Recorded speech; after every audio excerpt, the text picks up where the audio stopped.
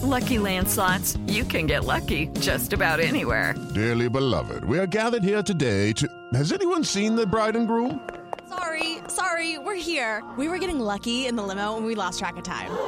No, Lucky Land Casino, with cash prizes that add up quicker than a guest registry. In that case, I pronounce you lucky. Play for free at LuckyLandSlots.com. Daily bonuses are waiting. No purchase necessary. Void where prohibited by law. 18+. Terms and conditions apply. See website for details. It is Ryan here, and I have a question for you. What do you do when you win? Like, are you a fist pumper, a woohooer, a hand clapper, a high fiver? I kind of like the high five, but if you want to hone in on those winning moves, check out Chumba Casino. At ChumbaCasino.com, choose from hundreds of social casino-style games for your chance to redeem serious cash prizes. There are new game releases weekly, plus free daily bonuses, so don't wait. Start having the most fun ever at ChumbaCasino.com. No purchase necessary. VGW. Void where prohibited by law. See terms and conditions. 18+. Judy was boring. Hello. Then Judy discovered ChumbaCasino.com. It's my little escape. Now Judy's the life of the party. Oh, baby, mama's bringing home the bacon. Whoa, take it easy, Judy. The Chumba life is for everybody. So go to ChumbaCasino.com and play over 100 casino-style games. Join today and play for free for your chance to redeem some serious prizes. ChumbaCasino.com. No purchase necessary. Void where prohibited by law. 18+. Terms and conditions apply. See website for details.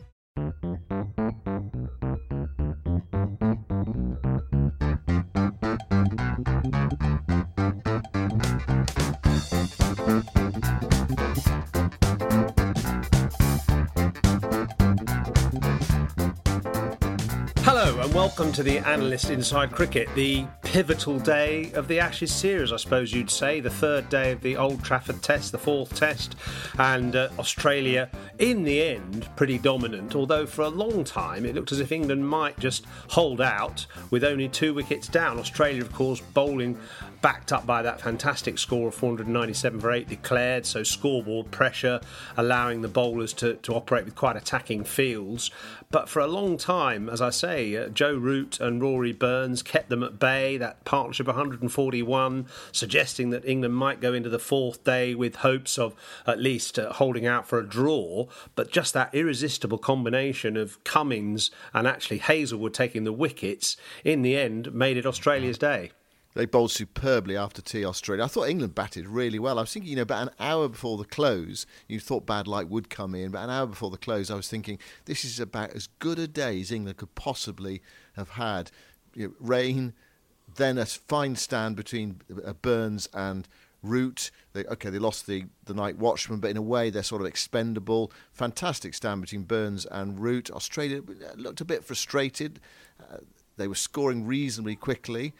And then that pressure spell from Cummins, and then Hazelwood burst through with those wickets that have put Australia in a fantastic position in this Test match. They need 15 wickets in the last 2 days, but just project ahead. We talked about it after the first day. It looks as if Australia will be bowling to win the match on the final day, i.e. they'll set England a huge total, and England will have to try to bat out the final day to save the match and save the Ashes. That's how it looks at the moment anyway. Yeah, and you were saying, I think, that England needed 3 things to work for them. They needed to bat with great resilience and have some bad light and hopefully some rain to save them as well. Well, they had a little bit of bad light tonight, sort of saved them about 10 minutes play, but I've looked at the forecast of the weekend and no rain. So it looks like an unusually dry weekend for Manchester, but one that should help Australia. I mean, you just have to admire their bowlers, although you could sort of blame England for some of the loose shots they played, or you certainly could in the case of Jason Roy. At the same time, those 2 bowlers, Hazelwood and Cummins, are outstanding, and the wickets and the figures, the bowling figures, don't really do justice to the effect that Cummins had, because after that early wicket of Joe Denley yesterday, he was wicketless today. You'd never know that he bowled absolutely brilliantly in that spell after tea, 7 overs on the trot, ball after ball, asking difficult questions of both Root and Burns, in at the ribs of Burns, awkward bounce, movement away to Root and the odd one coming back, incessant pace from from ball 1 to ball 42 in that 7-over spell. Nothing to show for it. And in a way, Hazlewood picked up the rewards. Absolutely. I mean, Hazel's a fine bowler as well, and he picked up where Cummins had left off. Cummins fascinating, really. Leading wicket taker in the series.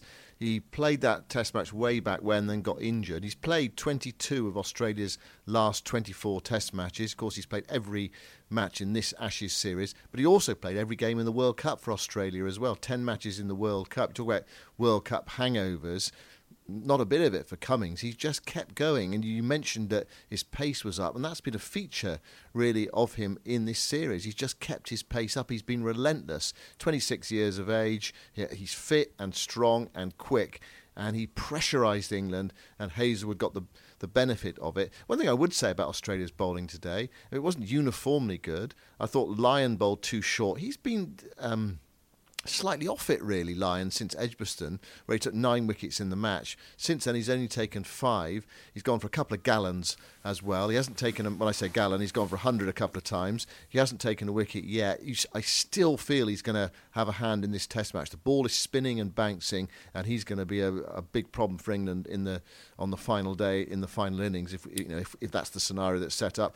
And Stark, though, you can see why Australia were a bit reluctant to play him in the series so far. Okay, he might still have a hand in this game, but sprayed it about a bit today, went for 4 and over, didn't look particularly threatening, and England scored quite easily off him. But it was the Cummins and Hazlewood show today, and those two have put Australia in a great position, with the prospect of Lyon being able to pick up the mantle in the 4th innings of the game, or when England get to bat a second time.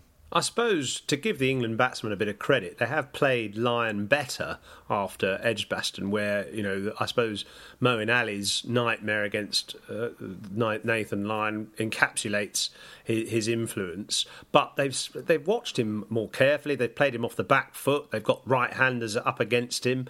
The left-handers, particularly Stokes and Burns, have, resisted looking to play the sweep shot, except occasionally. They've made sure they get their bat to the ball and made sure they played back as often as possible. And actually, bowlers hate that. If they're getting that extra bounce, but the batsmen are able to read their length and play them off the back foot, it's infuriating. And then, of course, you try, as the spinner, to try and bowl really full to get them forward and try and get one through the gate, and then they get their stride right out to smother the spin. So I think England's reading of Nathan Lyon's length has been absolutely excellent, and Stokes tonight just showed the benefit of the practice he's done against various off spinners and against the bowling machine, and applying himself, even though it was quite demanding, extra bounce and spin. He actually rode most of it pretty comfortably. I thought actually Australia were a bit tame with their field settings as well. They didn't surround new batsmen with men in front of the bat, for instance, which you always want to see when the ball is bouncing and behaving a little bit unpredictably. But I think both captains have been a bit tame actually in this Test match. For instance, Joe Root not unleashing Jofra Archer just before lunch when Steve Smith had just got his eye in. Generally, the captains have been more defensive than attacking. Yeah, I haven't had a chance to comment on England's second day, but I thought yesterday was a really woeful performance from them, and everything that could go wrong almost did for them. They looked really lacklustre, worn down by Smith. Drop catches, straightforward drop catches as well. Smith had a bit of luck. I didn't think it was a brilliant innings from Smith yesterday. I thought he played really well on the first day. Didn't think it was a brilliant innings from Smith. The one big slice out to deep cover, he got lucky, played and missed a few times. He was obviously caught off the no ball as well. But England just they didn't look together as a team, and Root looked a bit grumpy as captain. He wasn't getting what he wanted out of his team. And I thought that would infect the batting, but it didn't. As it turned out, okay, they were 20 for 2, but I thought Root and Burns played really well, but there's just that pressure. So now, Yoz, it's all about Stokes again. It seems to me. Okay, they've got Bairstow's just come in. There's Butler to come in at number 8, but it's going to need something really special from those three. Looks like Stokes again to drag England out of a really difficult situation and take it to the Oval. I'm just thinking about the 4th day. What can England reasonably achieve? And when they started off, I thought, 350 minimum over a long time would be their, the minimum requirement, really. They had to get 350 and take a long time to get there as well, take time out of the game. 350, are they going to get there? Well, they might. I would say it's probably odds against, but even if they get 350, there'll be still plenty of time for Australia to build a decent lead to bowl at England on the final day. What England have to do from here is just bat as long as they can, delay the time before we see Australia bat again.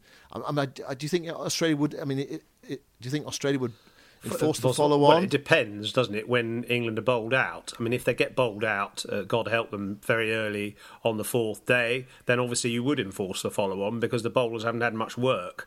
But if they get bowled out kind of mid-afternoon, then no, you bat again, just briefly, put the game completely out of reach, and then set your bowlers alight. I mean, bowlers just need a little bit of time off. You can break them and really grind them down too much if you leave them out there for too long. And Australia have only got the four-man attack. I know that Labuschagne could bowl a few leggies, but they are reliant hugely on those three seamers and Nathan Lyon. So I'm sure they'll bat again.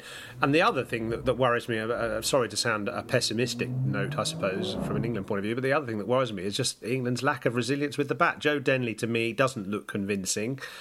He was unlucky in the way that he got out, but he could have been out any number of times on the second evening. And, Jason Roy, well, he's gone down to number 4. He still seems to be searching for the ball, trying to thrust his bat right out in front of him, searching for this ball. And it's always a giveaway when a batsman's pushing right out in front of him. It shows a lack of confidence and just a sort of uncertainty, sort of desperately trying to get his bat at the ball. And it was that caused his downfall, left a gate as wide as you could drive your car through.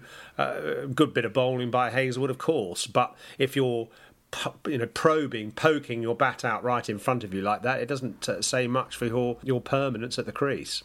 He played 2 or 3 tremendous strokes. In fact, the shot he played before he got out, the ball before he got out, was a fantastic stroke, off the back foot, square with the wicket. But I think Australia always sensed that the wicket of Jason Roy was just around the corner. He just really gives you a chance. And they were able to exploit that.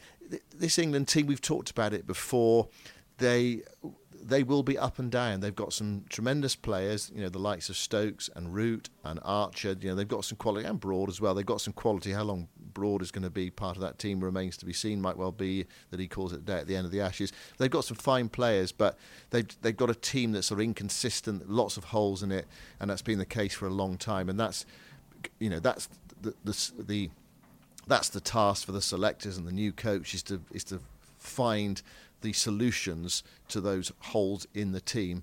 But it doesn't look as if it's going to come quickly enough to save this Ashes series. It looks as if Australia are on course. Even if they don't win here, then we go to the Oval. England have to win there to win the Ashes, stop Australia retaining them. I think you'd still feel this Australian side, even if it was 1-1 going to the Oval, would be strong enough to overcome England, because there are just so many problems in this England side. England still have, it's amazing really, I think, that England still have hopes of winning this Ashes series. What we've had with 3 days of the 4th test, and they're still in the series, but goodness me, things are going to have to go well for them from here. Someone's going to have to play another tremendous innings from here to keep them in this game, and then can they do it at the Oval and turn the series round? So lots of challenges ahead for England. I don't think we should be surprised that Australia have just sort of applied that pressure to them over the course of the series. It's felt like England have always just been struggling just to hold Australia back. And, over the next couple of days, we thought it was going to happen to Headingley. Over the next couple of days, it could well be that Australia finally subdue England and put them out of their misery. Let's just thank one of our listeners, by the way, for your reviews, and one of them in particular, because he's written, or she has written, 2 of the calmest and most knowledgeable cricket summarisers around today. Also, their voices are great for helping me get to sleep. How do you react to that? I'm very pleased with that, actually. I think if we lull people to sleep, as long as it's towards the end of the podcast, I think we've done a decent job there, don't you? Well, I didn't know how to take that, to be honest. I'm not sure if that's a good thing or a bad thing. I suppose, a nice bit of praise, and then I don't know if that last bit is criticism or not. But But there we go. You have to glass half full rather than glass half empty, I think. And you know me, Yoz, I'm a glass half full person rather than a glass half empty person. Listen, I think any publicity is good publicity. So very nice to have that message. Any more reviews like that, we'll be happy to publish and air again. And I hope that many of you have a good night's sleep, better probably than Joe Root or some of the England players who've got to bat tomorrow, because England have a huge task ahead. We'll speak to you this time tomorrow. Thanks for listening. Thanks indeed for listening. And of course, the other thing as well, I don't know, this might just be a very gloomy note to end on, the new ball is not far away, so Australia have that in their armoury on the 4th day as well. Goodbye for now.